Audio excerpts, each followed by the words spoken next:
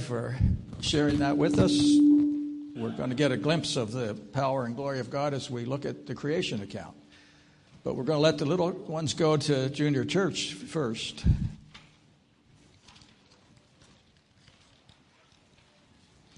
And while they're going, let's turn to Genesis chapter 1, beginning with verse 20. Genesis chapter 1, beginning with verse 20 this morning.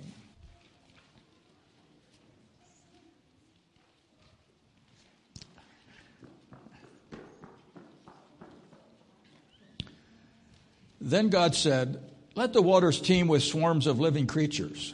Let the birds fly above the earth in the open expanse of the heavens." God created the great sea monsters and every living creature that moves, with which the water swarmed, after their kind, and every winged bird after its kind. And God saw that it was good. God blessed them, saying, "Be fruitful and multiply, fill the waters in the sea, and let the birds multiply on the earth." And there was evening, and there was morning, a fifth day.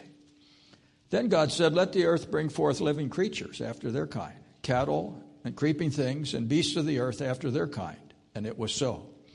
And God made the beasts of the earth after their kind, and the cattle after their kind, and everything that creeps on the ground after its kind. And God saw that it was good. Then God said, "Let us make man in our image, according to our likeness.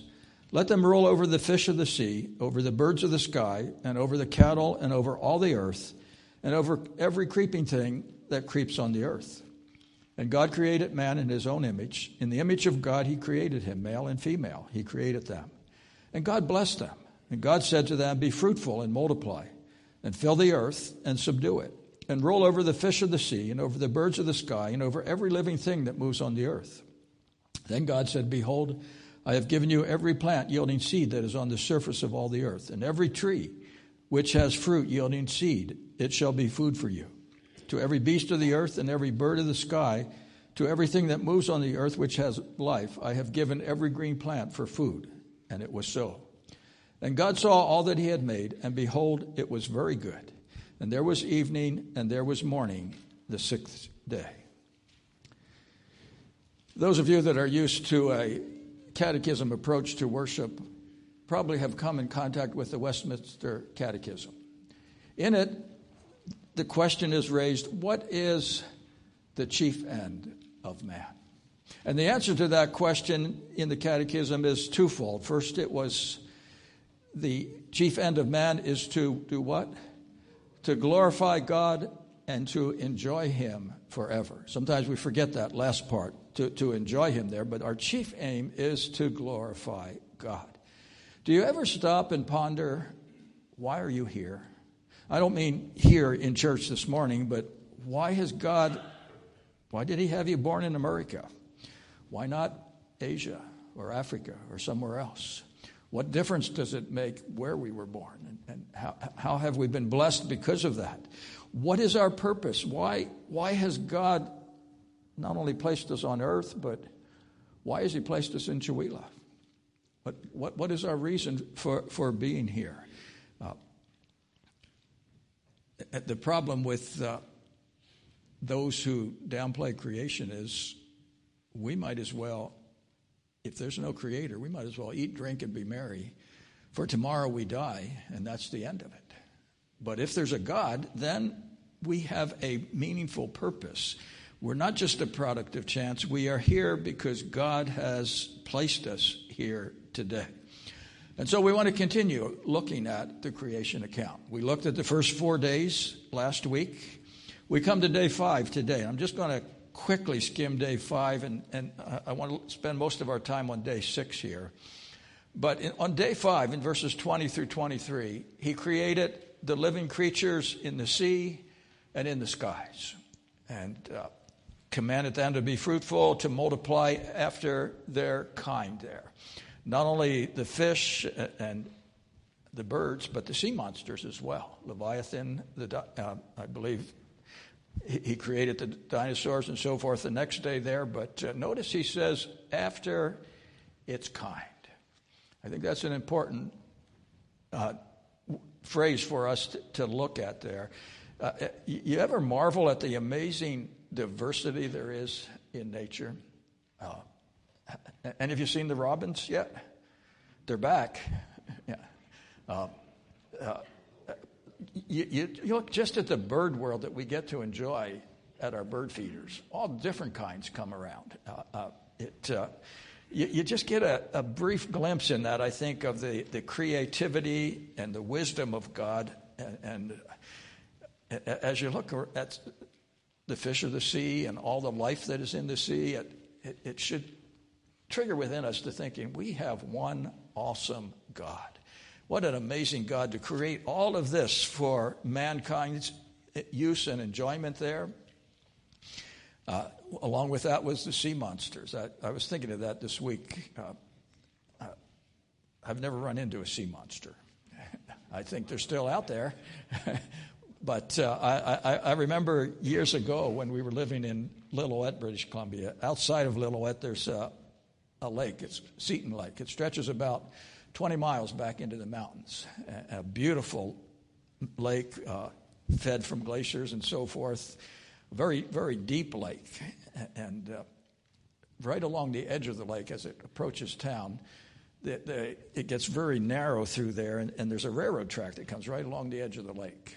And because of the cliffs and so forth above it, every time a freight train comes through there, they always send a little speeder car in front of the train, just in case there's a rock slide. And they can radio to the engineer, you better slow down or stop there.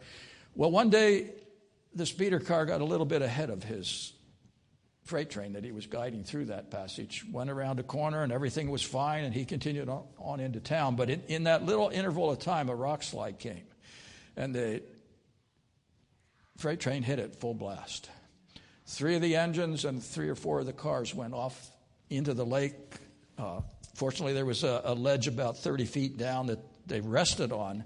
The engineers were all killed.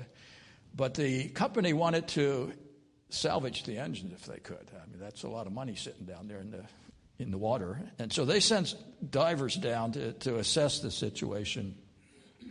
And I still remember the divers coming up, and they said, when we got down there, we felt as if something was watching us. And they turned around, and there were some huge sea monsters, is how they described them, looking at them. Huge fish. Now, they believed they were landlocked sturgeon. They had observed them on the far end of the lake from the sky.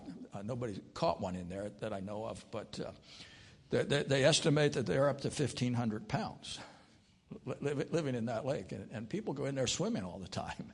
Not me. That's cold water. I don't like cold water, but a lot of people did that. But those creatures are out there. And we need to recognize that there's a diversity in nature there that God has created for us to enjoy. That was day 5. Then day 6, verse 24, there's 2 major areas of creation on day 6. There's the animal world as we know it. There's also the creation of man there. Again, as you look at the animal world, I trust you're amazed at the diversity. The creativity, the imagination of God. Can you imagine some of the creatures that he made? When you look at them, you wonder, what in the world, why in the world did he make them like they did? That giraffe with that great big long neck? Well, he had a purpose. He created them for a reason, and each one of them has a unique role to play in the world. And long before man knew anything about genetics and DNA and so forth, God designed the whole process. He put it all in place. I was reading this week a book, Inspiration from Creation, written by 2 bioengineers. One is Stuart Burgers. He's professor of engineering design at the University of Bristol. He's the one that created that 4-bar mechanism that they use to make those little, not helicopters, but they're similar to helicopters. They can send them into buildings that are on fire or where there's a hostage situation. You don't risk a man. You send that in and copied it from the dragonfly, actually, the movement of the dragonfly. And he said he only was able to reproduce half of it because they have 2 sets of wings. He said that was way too complicated for man. But and then they took that same concept and they used it in the space program, one of the space shuttle. And he said, you talk about pressure. He said 3 weeks before the launch of the space shuttle, the head of the project came to him and he said, are you sure your calculations are correct? He said, do you realize that if you're wrong, there's several $1 million that are going to blow up in space? And he said, I had a few sleepless nights for the next 3 weeks there, wondering, is it going to work or not? They also are beginning to use them in new knees. They've come up with a use for them in redesigning artificial knees there. The other author, Dominica Stratham, was also involved in that same type of work, making designs, mechanical designs taken from nature itself. But in the book, they make this statement. He said, one of the clearest examples of design is seen in the origin of life itself. How could ordinary chemicals spontaneously form biological cells? And then he quotes an atheistic scientist, Professor Stuart Kaufman, admitted, anyone who tells you that he or she knows how life started on Earth is a fool or a knave. Now, he downplays, of course, the scripture there. It has nothing to do with that. Similarly, when asked whether he had any idea how life started, Professor Richard Dawkins confessed, no, nor has anybody. They go on to say there's no such thing as a simple first cell. We have a new group of evolutionists today. They've rejected the concept of evolution as we were taught it in school. They're revising it. They're not coming to a knowledge of creation. They're revising it because they themselves estimate that the simplest organism capable of reproduction would require over 350 genes. And they go on to admit that this cell is irreducibly complex. There are a minimum number of components that have to exist or the cell would not exist. So there's no way that could have evolved by small steps. It had to be all in place at once or it wouldn't be here. And so they're coming to the conclusion that there has to be at least an intelligent design behind life as we know it today. Even those involved in the atheistic world are doing that today, looking at life by design. That leads to the creation of man in verses 26 through 31. Now, when I say man, I want you to know that I am using that in the generic sense, mankind. That includes male and female, as we'll see as we get along here. I realize that's not politically correct, but I've never worried about being politically correct. It says it in Scripture, so I'm going to use that particular term there.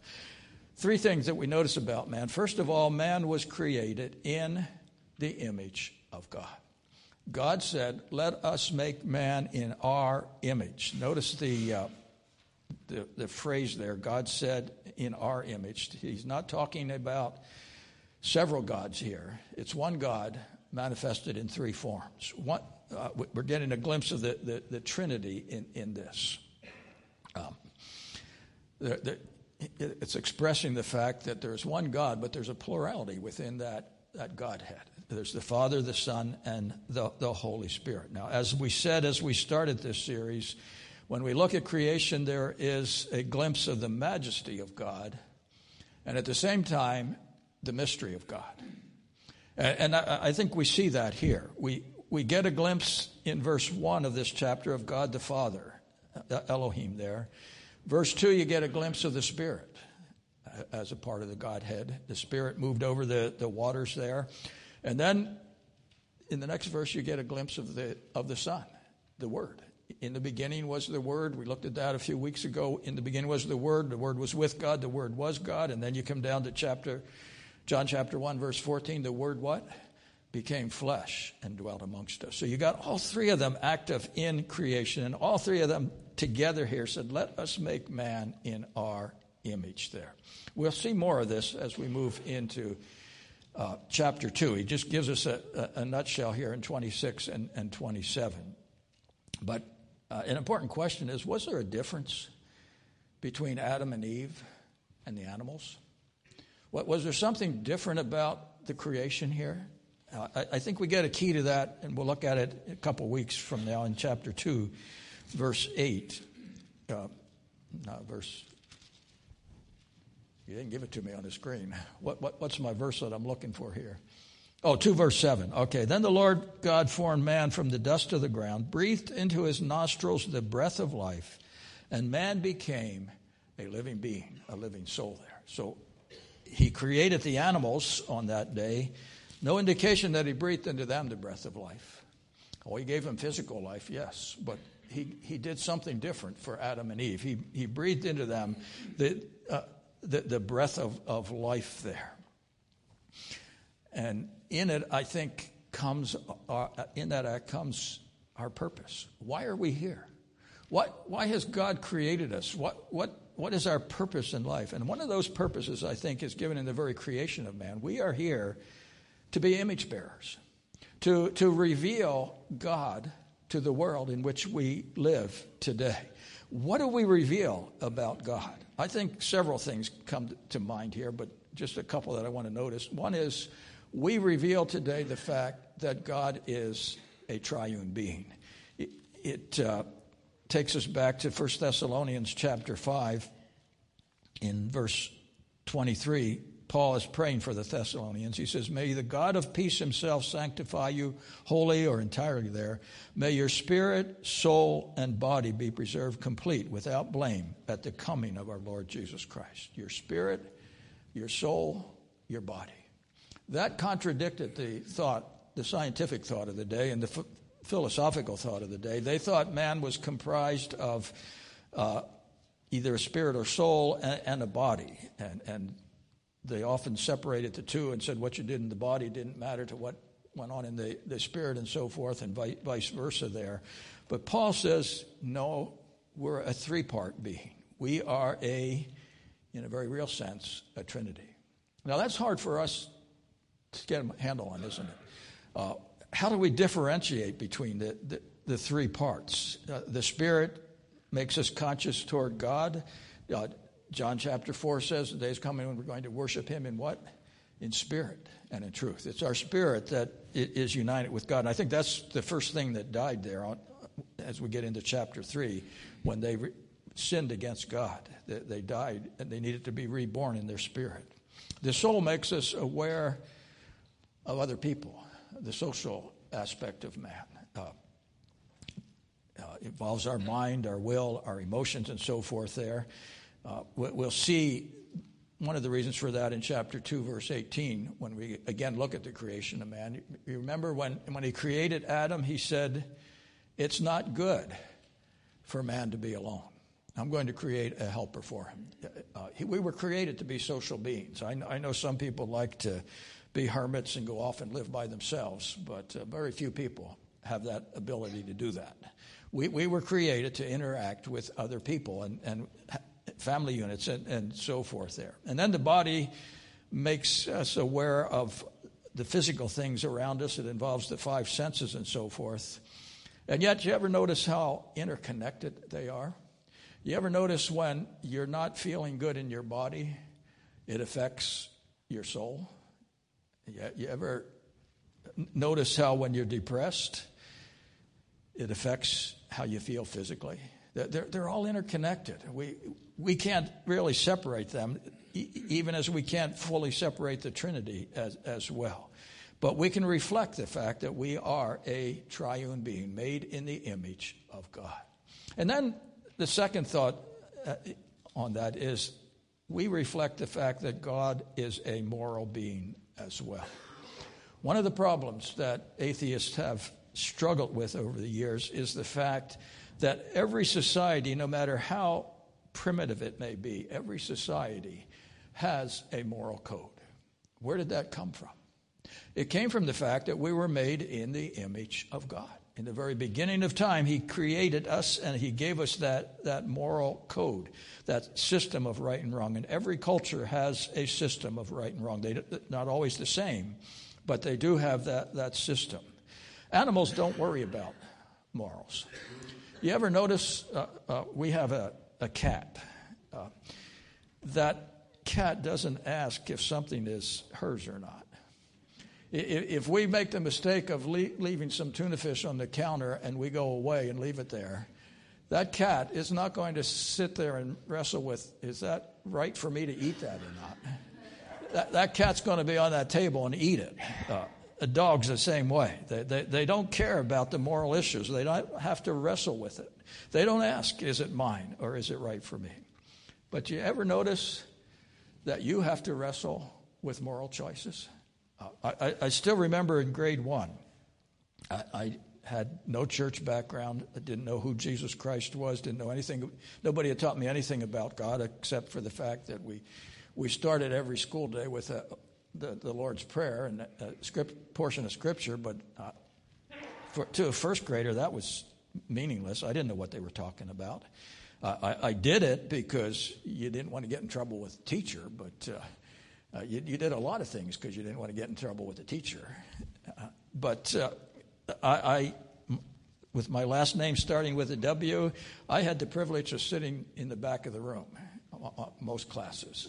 They went alphabetical order for the sake of the teacher, and that was fine for my sake as well. I could sit back there, and if I didn't want to be noticed, I could slouch down in the chair and just not get involved in what was going on in discussion or anything there. But the fellow sitting next to me had some toys that he would bring, and you couldn't do that on the front row.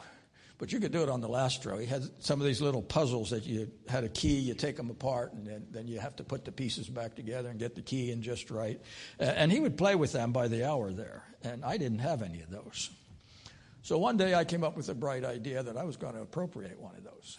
And when he wasn't around, I took one of them home. I never enjoyed that toy.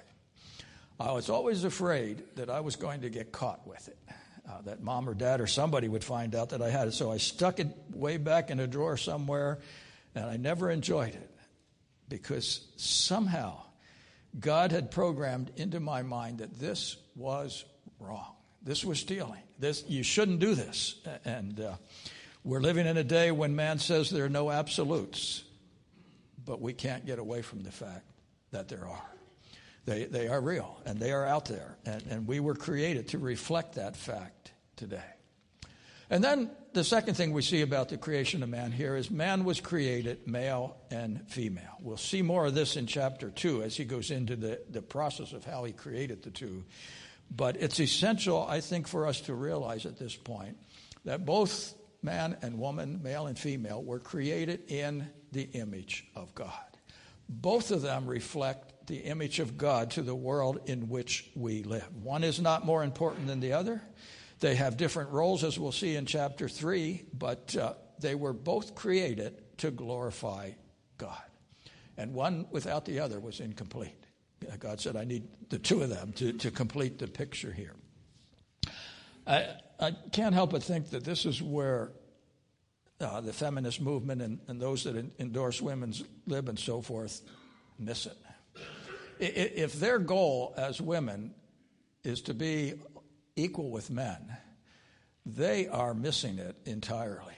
They were created for so much more than that. They're setting their sights too low. Rather than being like men, they should strive to be all that God created them to be. He didn't create them to be the same. He created them to be different and to have a different purpose to fulfill in life. God didn't need another man after he created Adam. He needed a woman. And so he created him. Someone has said when God created Adam, he looked at Adam and he said, I can do better than that. And so he created Eve and brought the two of them together. But I think we need to realize that in Christianity, we need to place a high degree upon both men and women. They are equally important to God. As a matter of fact, in Peter, 1 Peter chapter 3, men, it'd be good to take this one to heart here. It says, you husbands likewise, 1 Peter 3:7, live with your wives in an understanding way. Now, that's asking a lot sometimes, isn't it? Live with your wives in an understanding way. Seek to understand them as a weaker vessel. And I'm not even going there today. It says, she is a woman. Grant her honor as a fellow heir of the grace of life, so that your prayers may not be hindered. Men, the way you treat your wife and how you view your wife has a direct effect upon your prayer life. If you come with the viewpoint, I'm number one, I'm in charge here, you got to do what I say and so forth, God says, I'm not listening to your prayers.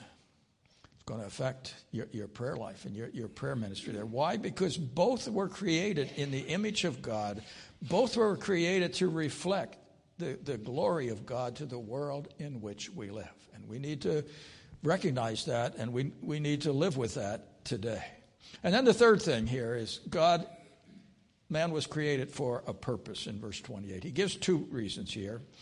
Man was created, first of all, to be fruitful and multiply, and in a sense, to fill the earth. I always marvel how we like to fill a city. Yeah, you ever get in the middle of a city and think, why in the world would everybody want to live in a city? One of the, I think, best-kept secrets is the greatest place to live is Chihuahua. Let them live in the city. I don't care. If they want to crowd into Spokane or Seattle, that's okay with me. We have so much more out here to enjoy than what they have in the middle of the city. God created us to be fruitful, to multiply, to fill the earth there. And I realize today we rebel against that idea in many of our societies and so forth, and they're paying a tremendous price for that. China, for instance, for many years has had a one-child policy. Don't want to get too many people, it's going to fill the land. God says fill the land. Can we outuse the resources that are there? I don't think we've even begun to tap the resources that God has created for us. But they came up with a brilliant idea, one child per family, and now they're suffering the consequences of that. For many years, everybody wanted a son. And so if it was a girl, they'd have it aborted. And now they have all kinds of sons, but nobody for them to marry. And there's all kinds of problems that they are struggling with.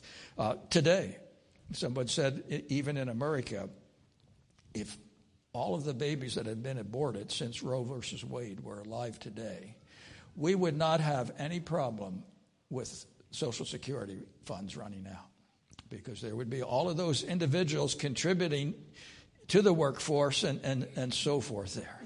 But rather than be fruitful, what have we done? We've allowed abortion. We've redefined marriage. We've turned away from the principles of the Word of God. We were here to be fruitful and to multiply. Also, he said the second reason for mankind is to subdue and rule. Over what? Over creation. Over the world and the environment as we know. We're not here to worship creation. We are here to manage it for the glory of God. God created it, and then he expects us, those who are made in his image, to manage it, to use it for his glory.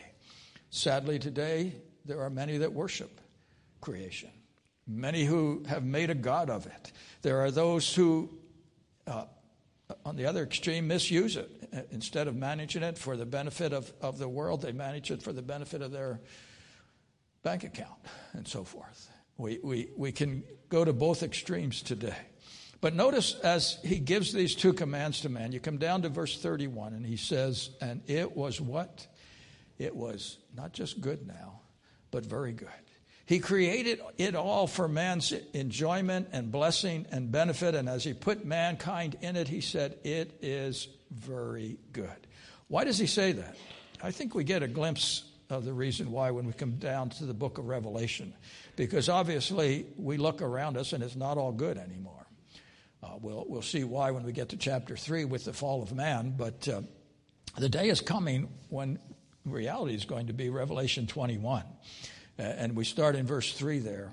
He says, I heard a loud voice from the throne saying, behold, the tabernacle of God is among men. He shall dwell among them, and they shall be his people, and God himself shall be among them. Now that was true in the Garden of Eden. The Lord came in the cool of the evening, and he would walk in fellowship with Adam and Eve and so forth. They enjoyed the presence of God there. And he goes on to say, in that day he will wipe away every tear from their eyes. There shall no longer be any death. There shall no longer be any mourning or crying or pain. The first things have passed away. And he said, he who sits on the throne said, behold, I am making all things new. He said, write, for these words are faithful and true. That's what we have to look forward to. A recreated world in which we find no tears, no pain, no heartache, no suffering. That's what he created it for in the beginning there. There was no pain. There was no death before the fall. One of the problems with theistic evolution is, where did death originate? If it didn't originate because of the fall in Adam and Eve, then God created it. And if God created it, then it wasn't very good. If death was in the world before then, how could he say it was very good? So that's something you have to struggle with if you want to go that direction. We'll see more of that when we get to chapter 3. The image of God, I think, in that moment was marred by sin. No longer do we fully reflect the image of God as Adam and Eve was able to do when they were first created. And yet, that image is still there. In Genesis chapter 9, after the account of the flood, as Noah and his family come out of the ark, they have a tremendous time of worship there at the end of chapter 8 as they offer a sacrifice to the Lord. And then the Lord blesses them. And you come down to verse 6 there of chapter 9. He says, whoever sheds man's blood by man, his blood shall be shed. For in the image of God he made man. And it goes on then to repeat the command that God had given to Adam and Eve there. But he was still reflecting the image of man.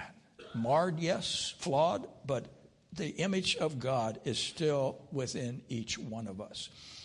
And as I think about that, it's encouraging, I think, for us to realize that God did not give up on his creation. Just because Adam and Eve sinned, just because the flood in Noah's day, God was not giving up on mankind. They were created in the image of God.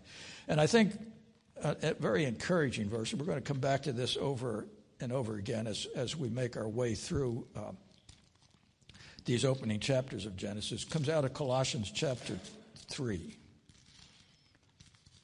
In verse 10, he says, speaking of the new man being put on and so forth there, he comes down to verse 10. He says, and put on a new self who is being renewed to a true knowledge according to the image of the one who created him. A renewal in which there is no distinction between Greek and Jew and so forth there. But Christ is all and in all. He speaks it there in verse 10 that you and I are being recreated into the image of Jesus Christ. He is doing a work of recreation in us. It began when we accepted Jesus Christ as our personal Savior. He said, if any man be in Christ, he is what? A new creation.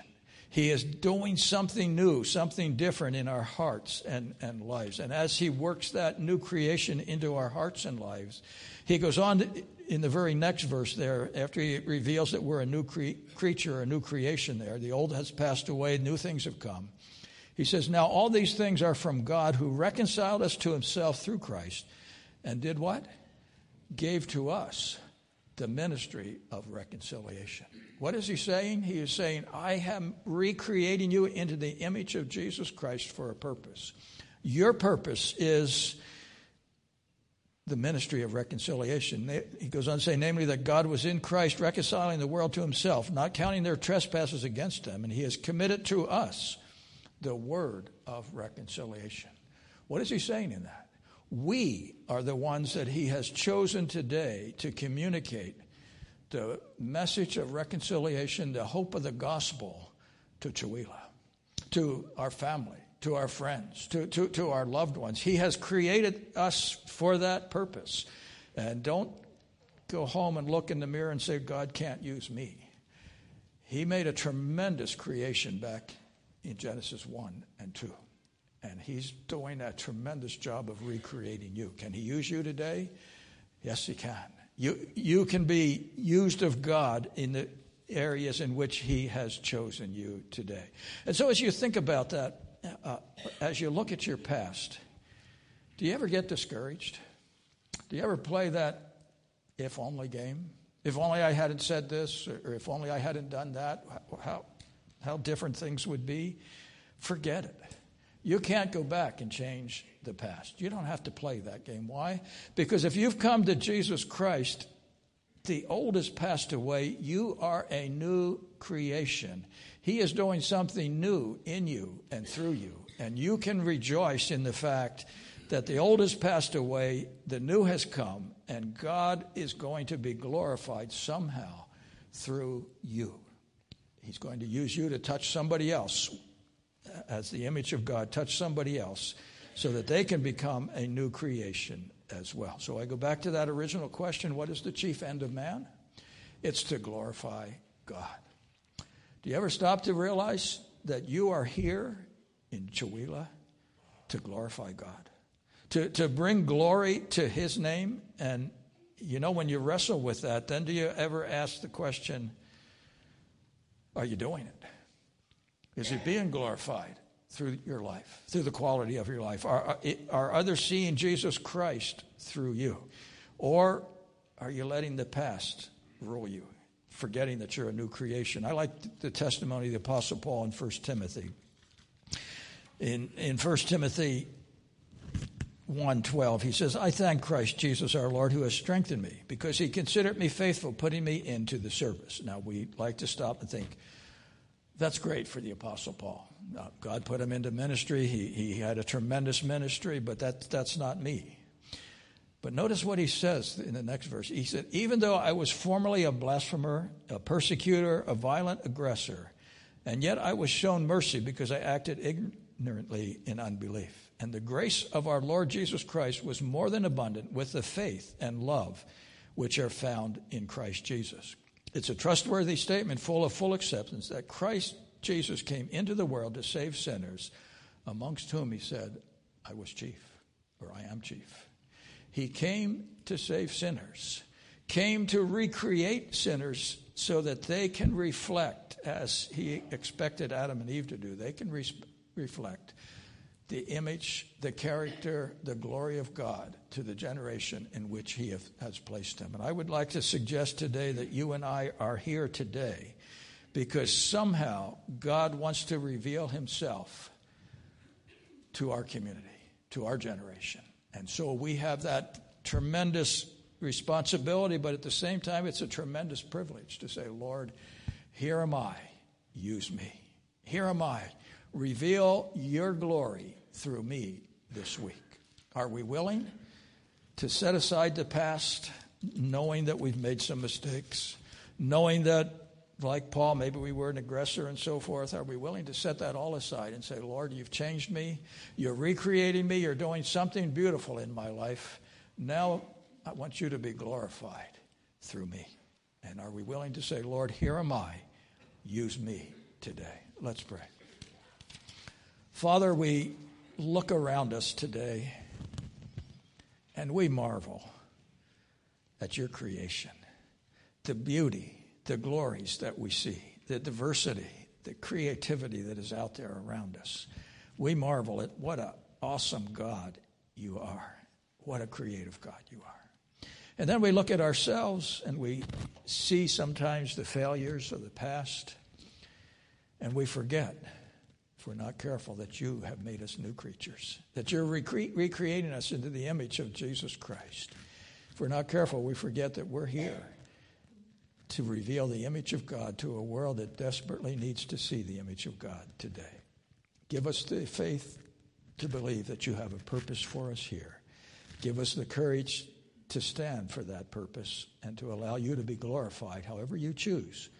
As Paul said, whether it's by life or death, it doesn't make any difference as long as you're glorified. And may that be true of each one of us today, we pray in Jesus' name. Amen. And as we continue the theme of thinking of creation, we're going to sing From the Beauty of the Earth. And I trust that your eyes are open to that beauty. It's out there, even in the snow.